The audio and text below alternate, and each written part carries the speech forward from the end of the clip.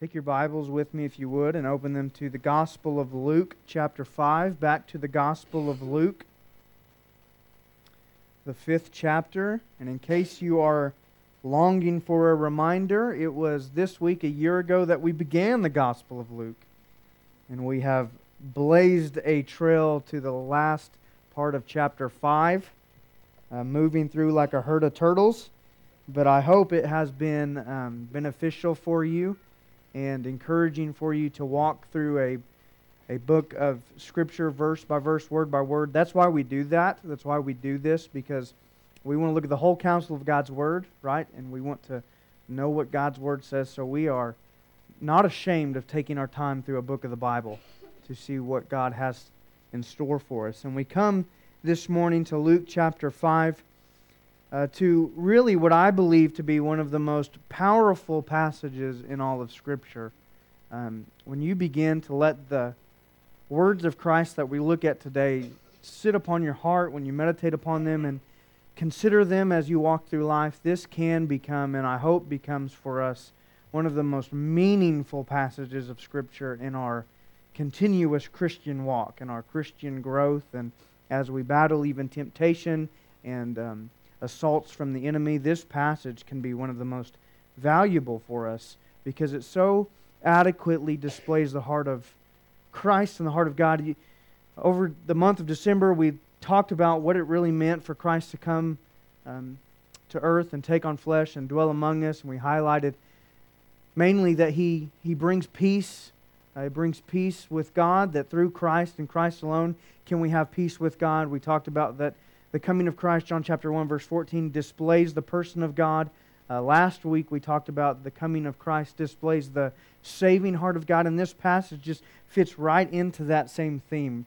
We get to see, as we come through the Gospel of Luke, God's desire to save humanity. So this is one of the passages that I would say so clearly sums up the coming of Christ for us. And as such, it should be a passage that every believer hides within their heart in an easily accessible place, because it's a passage that provides for us encouragement, it provides peace, it provides motivation for us in our evangelism and our Christian faith, our Christian walk, and it's a passage that will even provide confidence for us. It's a passage that shows us the kind of company that Christ keeps around Himself, the kind of people that Christ wants to be around, the kind of people that Christ has a heart for. Now, throughout history, we have seen and have solid records and even see and experience today that rulers or people in high places have often desired to surround themselves with the most talented and the most powerful and the richest people of the time, mainly for personal advancement. But we can look throughout history and see that kings have filled their courts and their castles with the most powerful people of their country. We can look today and see that the famous today, even the celebrities of our day, surround themselves with the rich and likewise and equally famous and what they call the beautiful. We would be hard-pressed even in today's time to find a president who continually surrounds himself with the socially unacceptable or the socially outcast. And even ourselves, we're guilty of picking our friends or those people that we keep company with based on trivial matters such as appearance or wealth or popularity, and on down that line. That's a common thread of humanity, isn't it? We surround ourselves by people who will either make us look good or provide us more advancement in this life. And that's been true of every human being to some degree or another, except for one, hasn't it?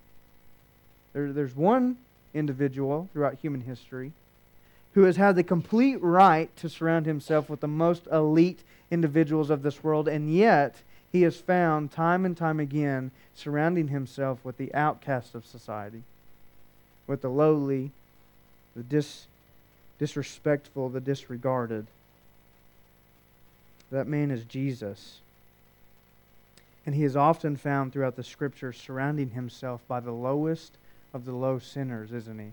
Even choosing such people to be His disciples, to be His instruments, to be His companions, His tools, His closest friends.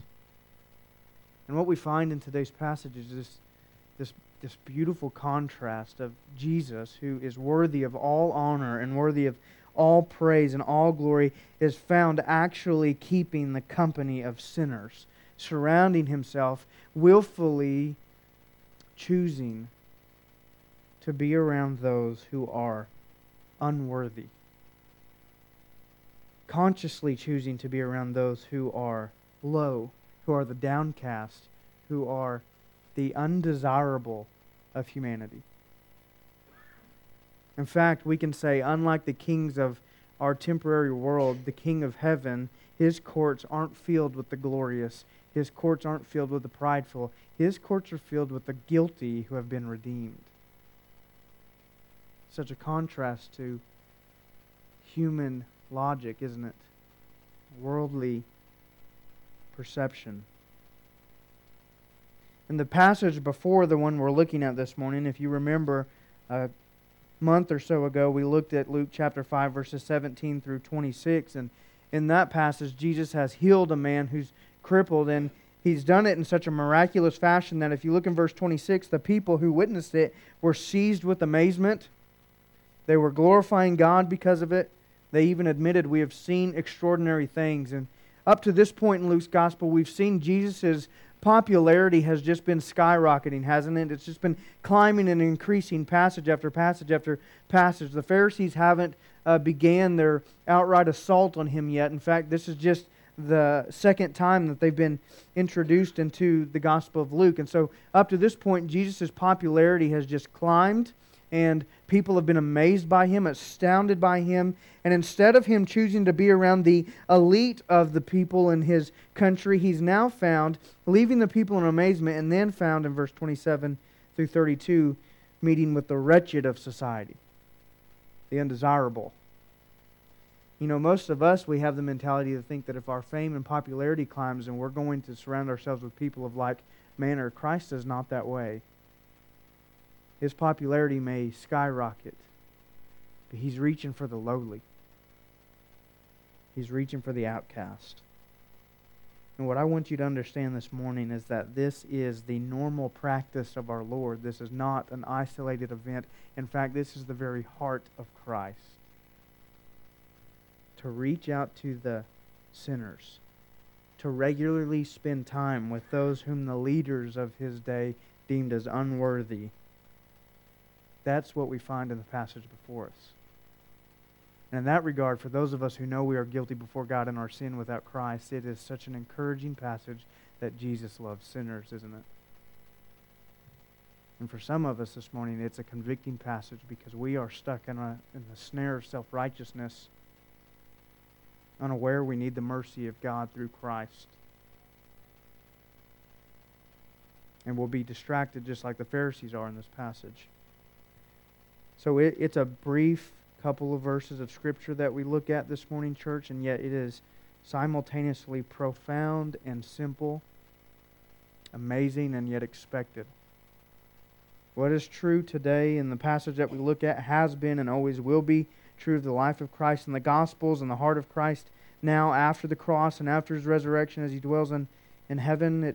It's expected in that regard, and yet it's amazing. It's so amazing for us to think of the King of heaven to humble himself to the point to dine with sinners and reach out to those who have actually transgressed his law, which I hope we will stress this morning. So look with me in Luke chapter 5. Let's delay no longer and look into verse 27. Passage of Scripture that I hope will mark your heart, that you will mark in your Bible, that you will meditate on this week. Luke writes in verse 27, and he says about Jesus, after this, he, Jesus, went out and saw a tax collector named Levi sitting at the tax booth. And he said to him, "Follow me." And leaving everything, Levi rose and followed him. And Levi made him a great feast in his house, and there was a large company of tax collectors and others reclining at table with him. And the Pharisees and their scribes grumbled at his disciples, saying, "Why do you eat and drink with tax collectors and sinners?" And Jesus answered them, "Those who are well have no need of a physician, but those who are sick. I have not come to call the righteous, but sinners to repentance. The first thing I want you to note about this passage is in verse 27 and 28 is the call of Christ. Jesus is found here in this passage extending a call to a man named Levi, elsewhere known as a man named Matthew, widely believed to be the Matthew who wrote the Gospel of Matthew. Not much is given to us about the man named Levi in this passage. There's not a lot of detail. In fact, there's nothing recorded about what he says. And yet we have his occupation given to us, and that's for a good reason, because from his occupation and the context and the time that this is taking place in, we can know a lot about the man, but also more importantly know a lot about how the people viewed the man. As you can imagine and have probably heard in your life, tax collectors were not highly regarded individuals. I'm sure many of you do not have your IRS agent as a friend, a personal close friend. Much were the same with tax collectors. Like many of the people Jesus encounters in the Gospel of Luke and all of his time here on earth, they were seen as crooks, thieves, disreputes, undesirables. For starters, they were widely regarded as thieves because they took more than they needed to. And they took it for their own wealth. They made themselves wealthy. Most tax collectors were very wealthy individuals that we have records about during the time, and that's because they would take off the top of what they required of people passing through. Secondly, they were regarded as unclean and non-religious individuals.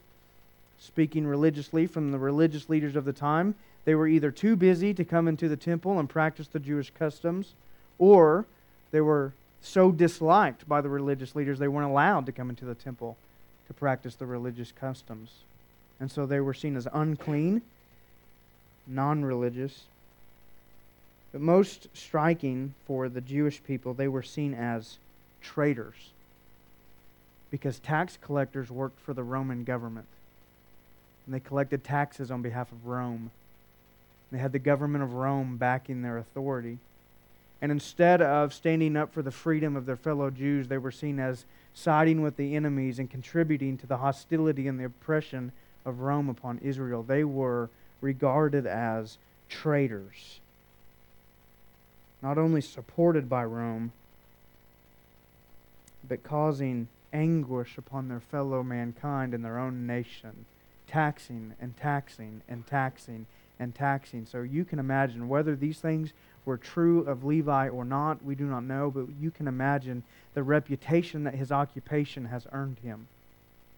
People pass Levi on the street knowing that he's a tax collector in their community, and they are filled with disdain and disgust towards him. They look at him and they see him as an enemy siding with Rome instead of Israel. You forsook your people to make a buck with Rome. And so, as we come to verse 27, and Luke records this seemingly simple passage, we can understand now that Levi's call is a socially shocking call. Not only socially shocking, it's religiously shocking. Why, Jesus, would you choose someone like Levi to follow you? Why would you choose someone as low as a thieving, traitor tax collector to be one of your disciples, to be one of your followers, to be one of your closest companions? Why choose someone as wretched as him? That's where the Pharisees are coming from in verse 30, but not only the Pharisees, other people of the community. And on top of that, to add to the shock value of this, Jesus isn't just calling a tax collector, he's actually consciously calling a tax collector who's in the tax booth collecting taxes, right in the middle of his duty.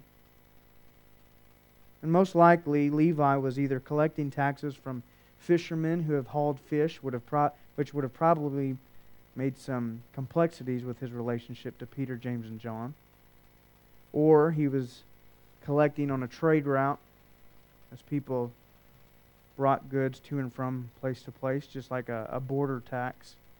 That was quite common. As goods were taken from city to city, they would be taxed by the Romans. And so most people in the area would have known of Levi, would have recognized Levi because of his profession, and most of them wouldn't have ever extended a helping hand to him, wouldn't have ever invited him into their home, wouldn't have ever included him in anything. And yet here comes this Nazarene named Jesus, and he extends to Levi a call that is unlike any other call. It's a call that will change his life forever. It's a call that no one else could give to him. And Luke records no small talk here between Levi and Jesus. He doesn't record any discussion. He doesn't record any kind of introductions. He just says Jesus looks at him while he's in the middle of an occupation that everybody around him hates, and he says to him, "Follow me."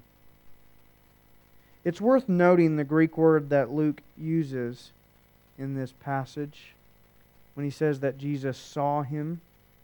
It's a unique word. It's not used many times in the other Gospels. It's not used in any of the other parallel passages, only in Luke's passage of this account. It's a word that communicates an intense, penetrating, inward look. It's not just that Jesus happened to be gazing around the horizon and saw Levi sitting in a tax booth.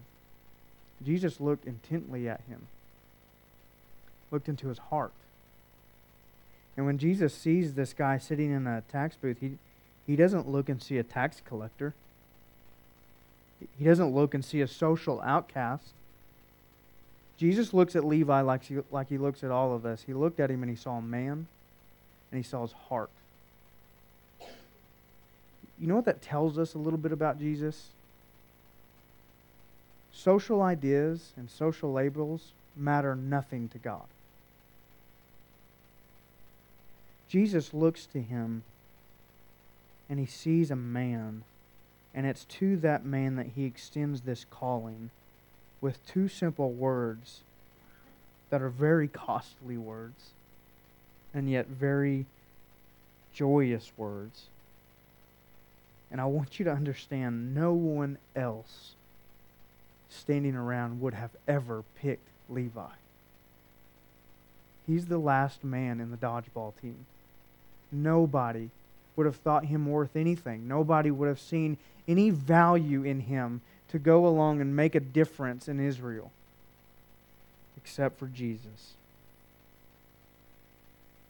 So Jesus issues this calling to him that's both a command and an invitation. It's a command with authority. It's an order given to him. You must follow me.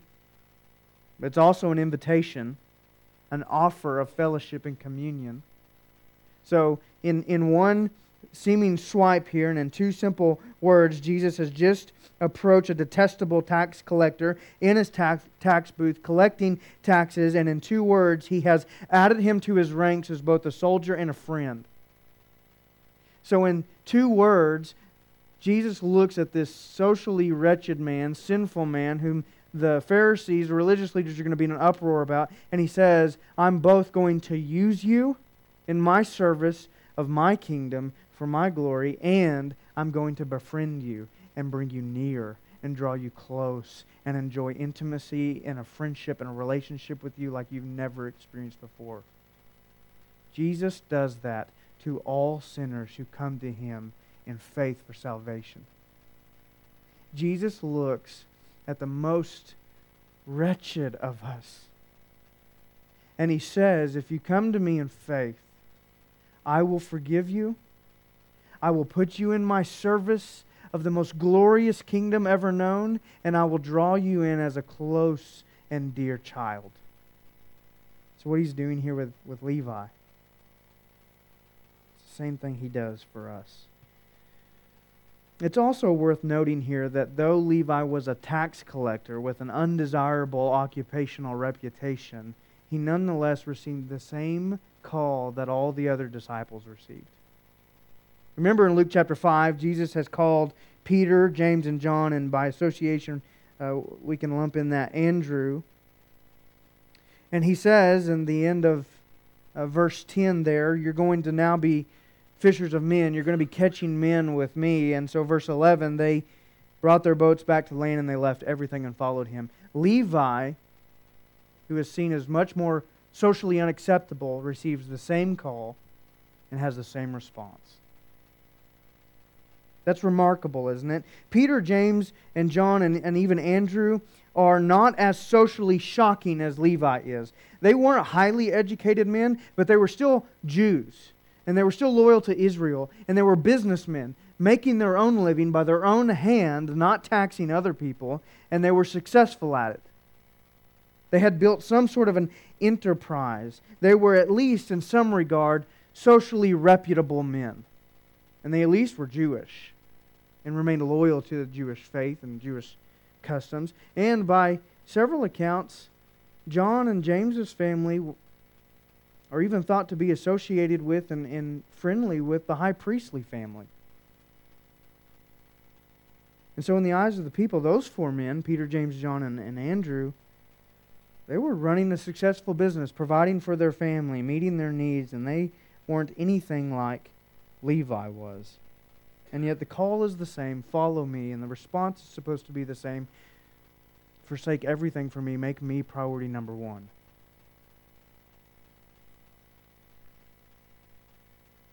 You know what that tells us, church? Our Lord is unbiased, isn't He? It matters not your background. It matters not your occupation. It doesn't matter your particular sin. It doesn't matter your nationality.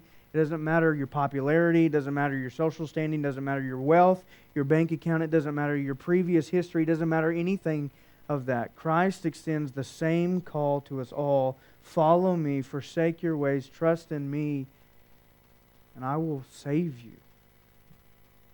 It doesn't matter if you're earning your own living or if you're a tax collector, rejected by your fellow Jews and Israelites.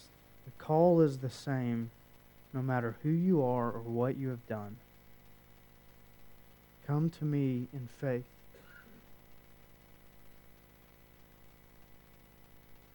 We have here, just to put it in perspective, the all-glorious King of heaven, the eternal author of life, reaching out to any and to all who are willing to come to Him in faith for the forgiveness of their sins.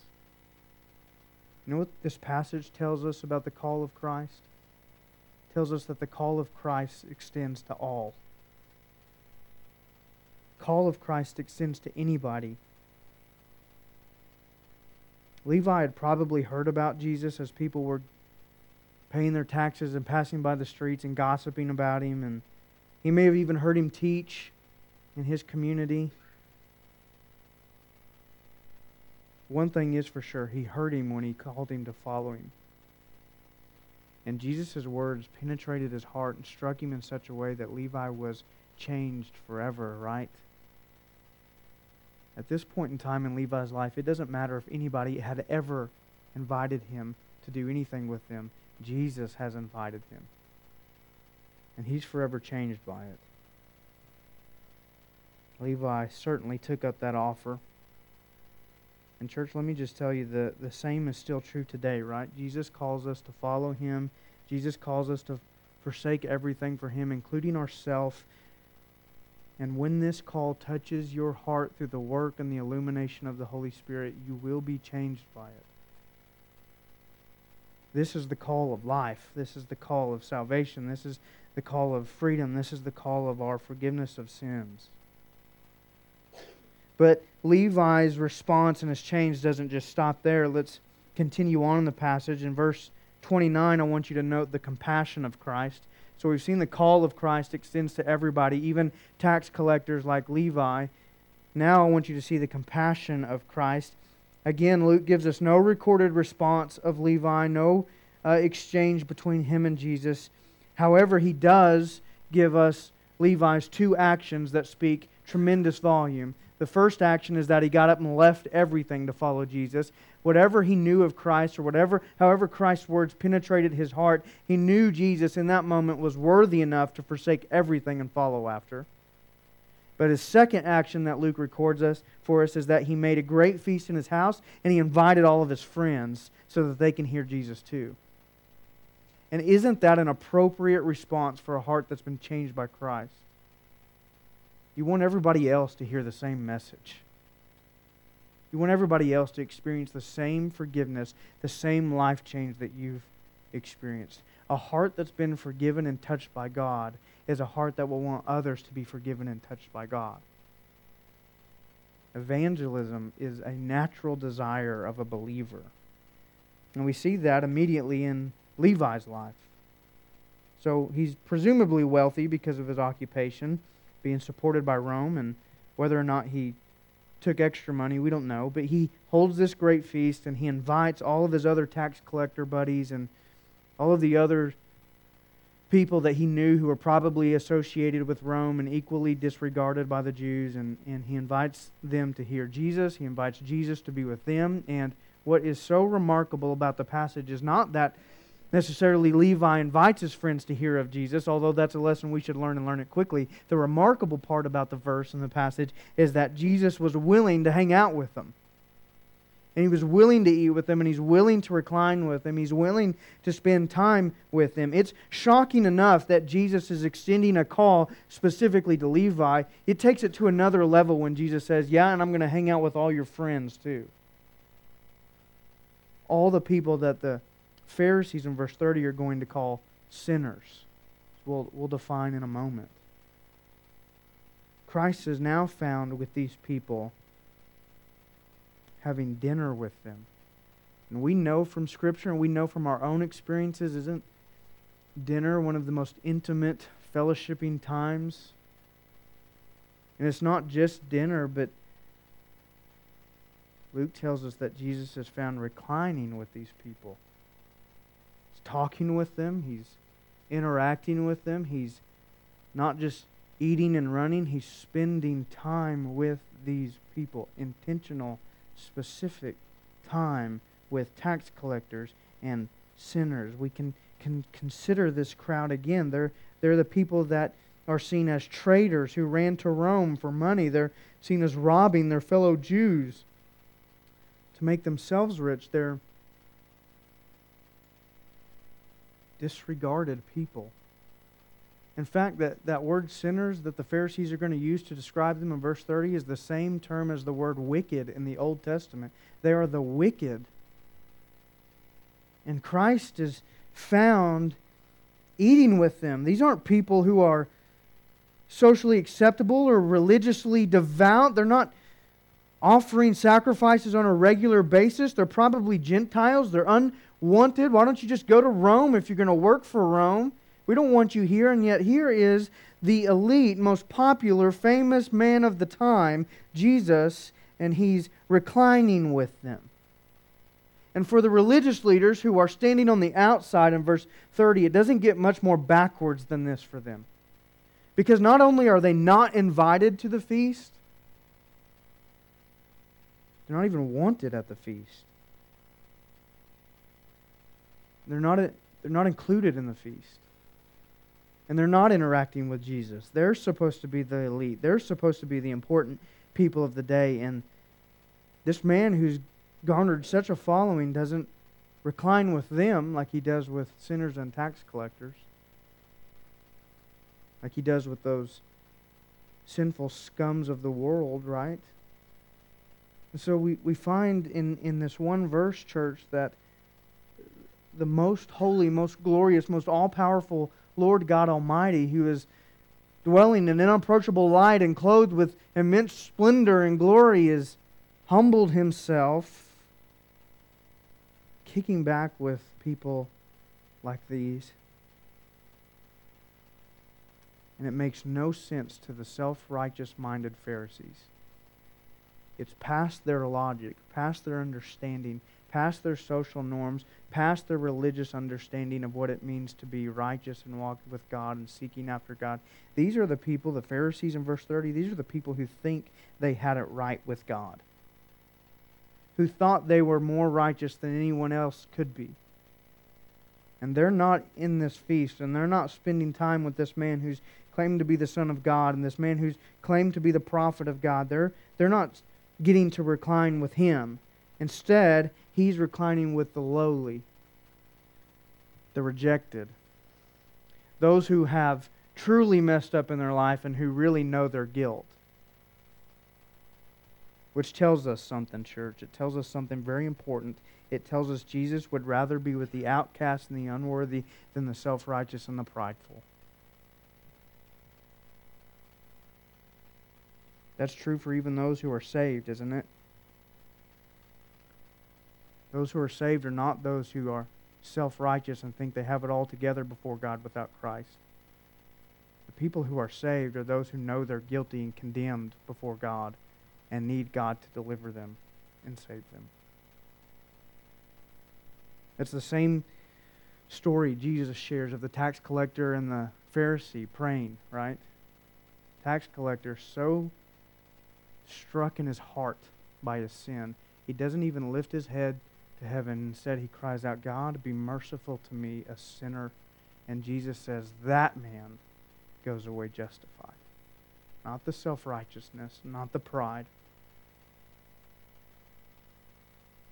Christ desires to keep the company with sinners so that he may forgive them. This adds a whole new element to Jesus dwelling among us, doesn't it? He's dwelling among the guilty. He's dwelling among the unholy. We find this beautiful contrast, don't we, here? The most holy is dwelling with the most unholy. And that's been true of his entire life, right? At his birth, it wasn't the kings and the religious leaders who were there. It was the shepherds and the Gentile East guys who came from the East. Jesus has always surrounded himself with the downtrodden, with the socially unacceptable, with the sinful. It wasn't religious leaders at his transfiguration. It was the uneducated fishermen. It wasn't to the high priest that Jesus appeared to at his resurrection. It was to the cowardly, hidden, locked behind a door disciples.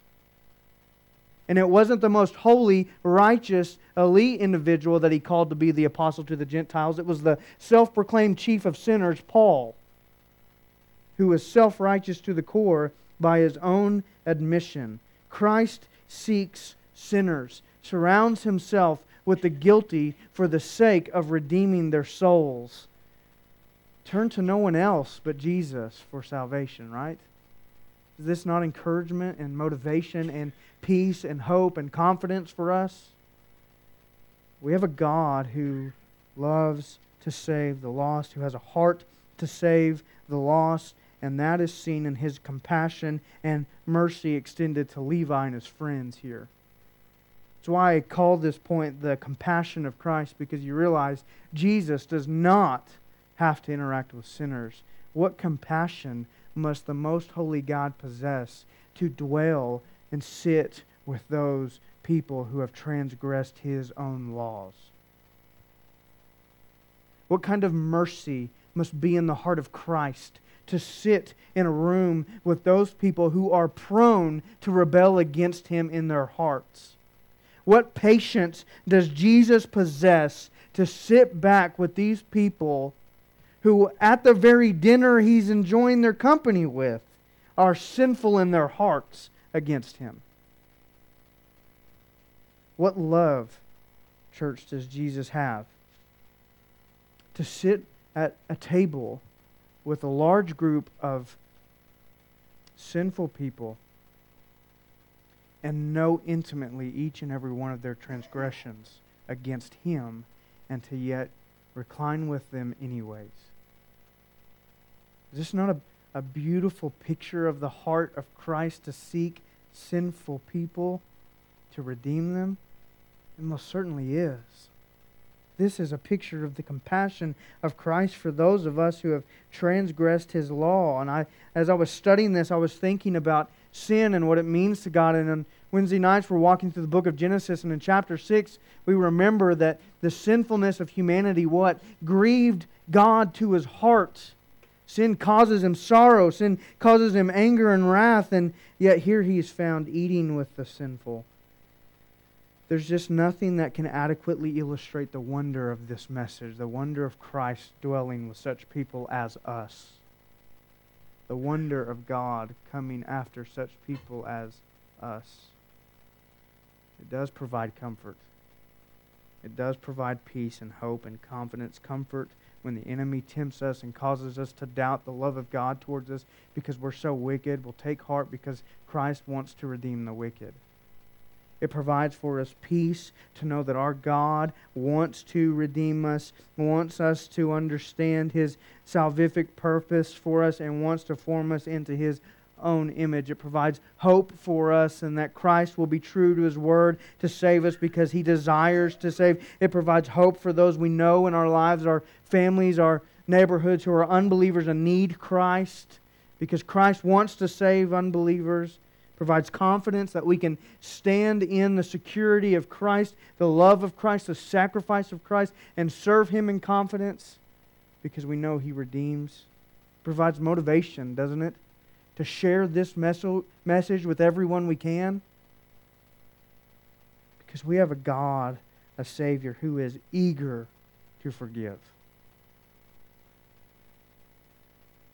Words fail to communicate this truth, church, in all of its adequacy.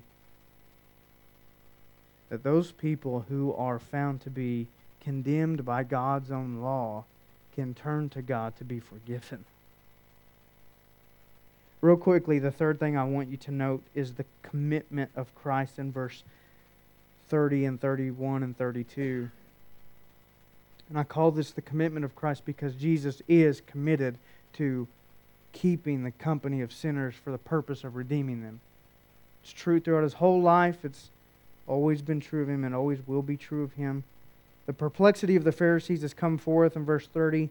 They look at the disciples, they're grumbling to them, they ask the question, why do you eat and drink with tax collectors and sinners?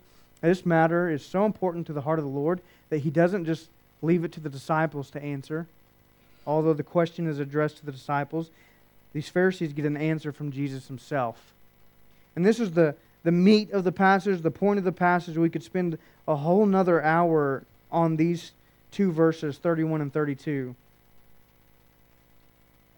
Jesus gives these Pharisees the perfect illustration. He looks to them and He gives them a rather convicting illustration for them and a rather encouraging illustration for those who are aware of their sinfulness before God. He answers them and says, those who are well have no need of a physician, but those who are sick. That's the perfect illustration because it is both simple enough to understand and yet profound and clear enough that there's no question in what He's saying. We know by experience, those who think they're healthy don't need a doctor. Don't go to the doctor. Don't care to hear the opinion of the doctor, and don't seek after the doctor, and the doctor doesn't seek after them. It's those who know they're sick that have the benefit of the physician. Same is true with Christ. If you think you're right before God without Christ, you will not know the benefits of Christ. But if you know you're sick before God, sick in your soul because of the disease of sin, you will know the great physician. Christ takes it even more, though, and makes it even more clear to these people.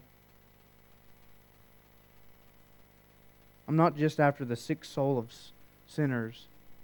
I want you to know I'm after sinners themselves. I'm after these people. The ones I'm reclining with, the ones I'm eating at the table with, these are the people specifically I have come for. He says, I have not come to call the righteous, but sinners to repentance. Christian, I beg you, hide that verse in your heart. For when you are at your lowest, there is perhaps very few other verses as comforting as this one right here. I have not come to call the righteous, but sinners to repentance. And when the enemy tempts us, and he will, tempt us to think we're too sinful and we're too unworthy for Christ, remember that's true, but Christ has come for the sinners. This verse is worth taping on your fridge, taping on your mirror, and hiding it in your heart. I want you to notice a few things about it, and we'll move very quickly. First, I want you to notice Jesus says, I have come to do this. He's taking responsibility. He's taking ownership for His decision.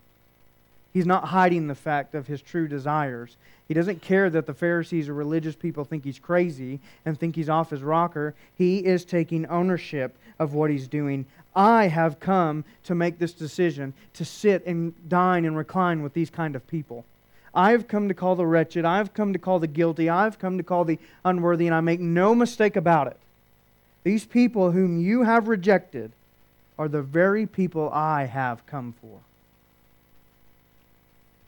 Second, I want you to notice, he says, I've not come to call the righteous. We've touched on this already. Those who think they are okay before God without Christ and okay in their sin and they're going to take their chances do not enjoy the call of Christ.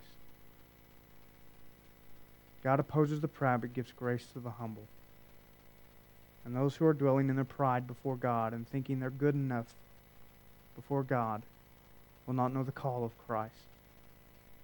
He has not come for those who are blinded by their pride, who reject Him in their self-righteousness. Bear in mind, the Holy Spirit can break any heart of stone and turn it to a heart of flesh and redeem anybody who is lost. But those who are unwilling to admit their guilt and condemnation before God as sinners will not know the call of Christ. Thirdly, he says in that statement, He has come to call sinners. Those who are the wicked, those who are the wretched, those who are the outcast, those who are the very ones the Pharisees are grumbling about. Those are the very people that have broken the law of God and rebelled against Him. Not just His laws, but His very nature and person. Those are the people I'm coming after. The people who have earned wrath, the people who have earned condemnation, the people who have earned my judgment are the people I'm coming to redeem. Fourthly, then finally, notice in this passage, he says, I've come to call these sinners to repentance. To turn from their sin of unbelief to belief. To forsake trusting in self, to trust in me. To give up a life that is opposed to me and turn to me for salvation. I've come to call people like I've called Levi. Follow me. I've come to be around the people that the Pharisees are grumbling about, the sinners and the tax collectors, to extend the same call and the same change of heart that I did to Levi. Follow me and leave everything to do it. Place me as priority number one. I've come to call them to repentance, that they may know freedom from sin, that they may know life in Christ, that they may know joy in God and peace in His Holy Spirit and hope for the life to come that I've secured for them as their substitute. I've come to offer everything they cannot find on their own. And I've come to issue the command and the invitation to enlist them as soldiers in my army and to invite them to be my dearest children for eternity. That's what I've come to do. I've come to call sinners to repentance. I've come to call those who are previously my enemies and astoundingly make them my children. That's the message of the gospel. That's the message that we must have as Christians. This is the reason we can even come and gather and worship God, isn't it? Because we've enjoyed His saving grace. The only thing that separates me from the worst sinner in the world today is the grace of God. And we have a God and belong to a God and know a Savior who has the very heart to save such people as me. Save such sinners as Levi. No one's too far gone. No one's transgressed too much. No one's rejected Christ too much. No one's too far down a wrong path. Christ is here to redeem any who will come to Him. Church, this is a message we must rest in. This is a message we must have as our foundation. This is a message we must share, right? It's 2017, first day of a new year. Who are you going to share this message with? Who are you going to minister with? Every one of us here this morning, if it's not true of ourselves, we know somebody who is in a place of struggle, who's in a crossroads of making very destructive, sinful choices or deciding to struggle and fight against sin and follow God. And they need this message. We need this message, and every temptation that arouses in our hearts and every doubt that tries to take root within our souls, we need to know this message, that Christ has a desire to save us, and not only save us, but to shape us in His image.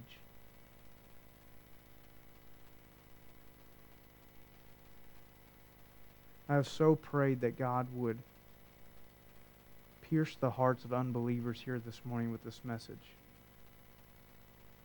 Not knowing who would be here, obviously, that are unbelievers, but praying that God would awaken somebody's heart to the truth of the gospel, that He wants to save them, that without them they are condemned, but with them they can have forgiveness and pardon and life.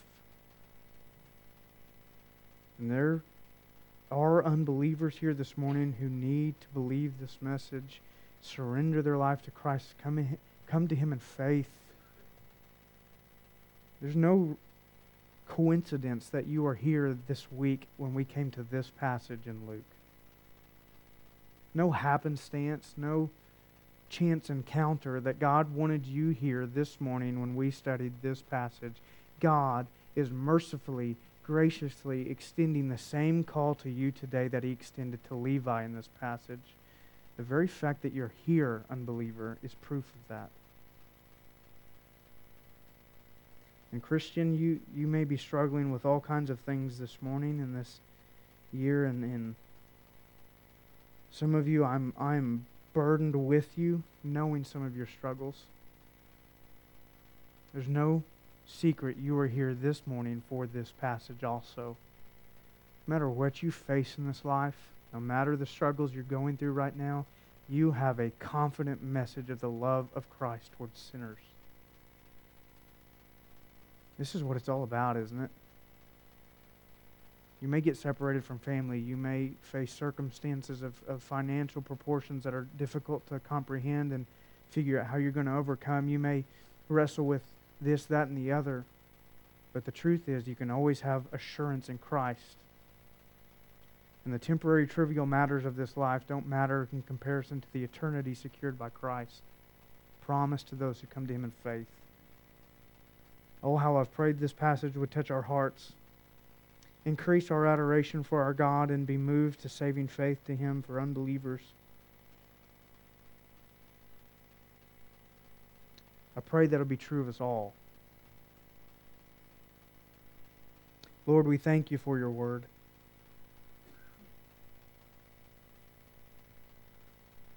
Just want to let it speak for itself, God. Sometimes my words get in the way, and I regret this. And I'm sorry for it, O Lord. I pray more than anything this morning that people heard and saw Your words from the passage more than they remember anything of mine. My words will not change a heart and save, only Yours. But I pray, God, we were blessed to remember that You extend this call of salvation to us all, that we as believers can rejoice in this beautiful truth, and we can share this beautiful truth, that there's nobody in our families and nobody in our workplaces that's too far gone to hear this message. We can share it in hope. We can rejoice in it no matter the circumstances we face in this life. Oh God, but Your saving desire is what we want to see visibly today in lives changed this morning. Oh God, would You soften a heart this morning to the place where they can no longer resist and they must come confessing that they need You as Savior, that they may finally come and be saved once for all. Lord, I cannot thank You enough for Your beautiful heart to save the sinful. We're so sorry, God, that we've transgressed Your laws. So sorry that we've rebelled against You. We are grieved, Lord. Now that You've awakened us to the truth, we are grieved that the cross was necessary, and yet we are so thankful for it. Your compassion, your mercy, your grace, your forgiveness is unmatched, O God. Let it be everything to us as we begin this new year. We thank you. I thank you, God, that you spend time with sinners like Levi and tax collectors, because that means you spend time with me. And as you called Levi, you have called me, and I thank you for that. I thank you for calling these people here, this church. Oh God, would you be gracious and bless them with an increased adoration, increased faith, an increased understanding of who you truly are. In Jesus' name we pray. Amen.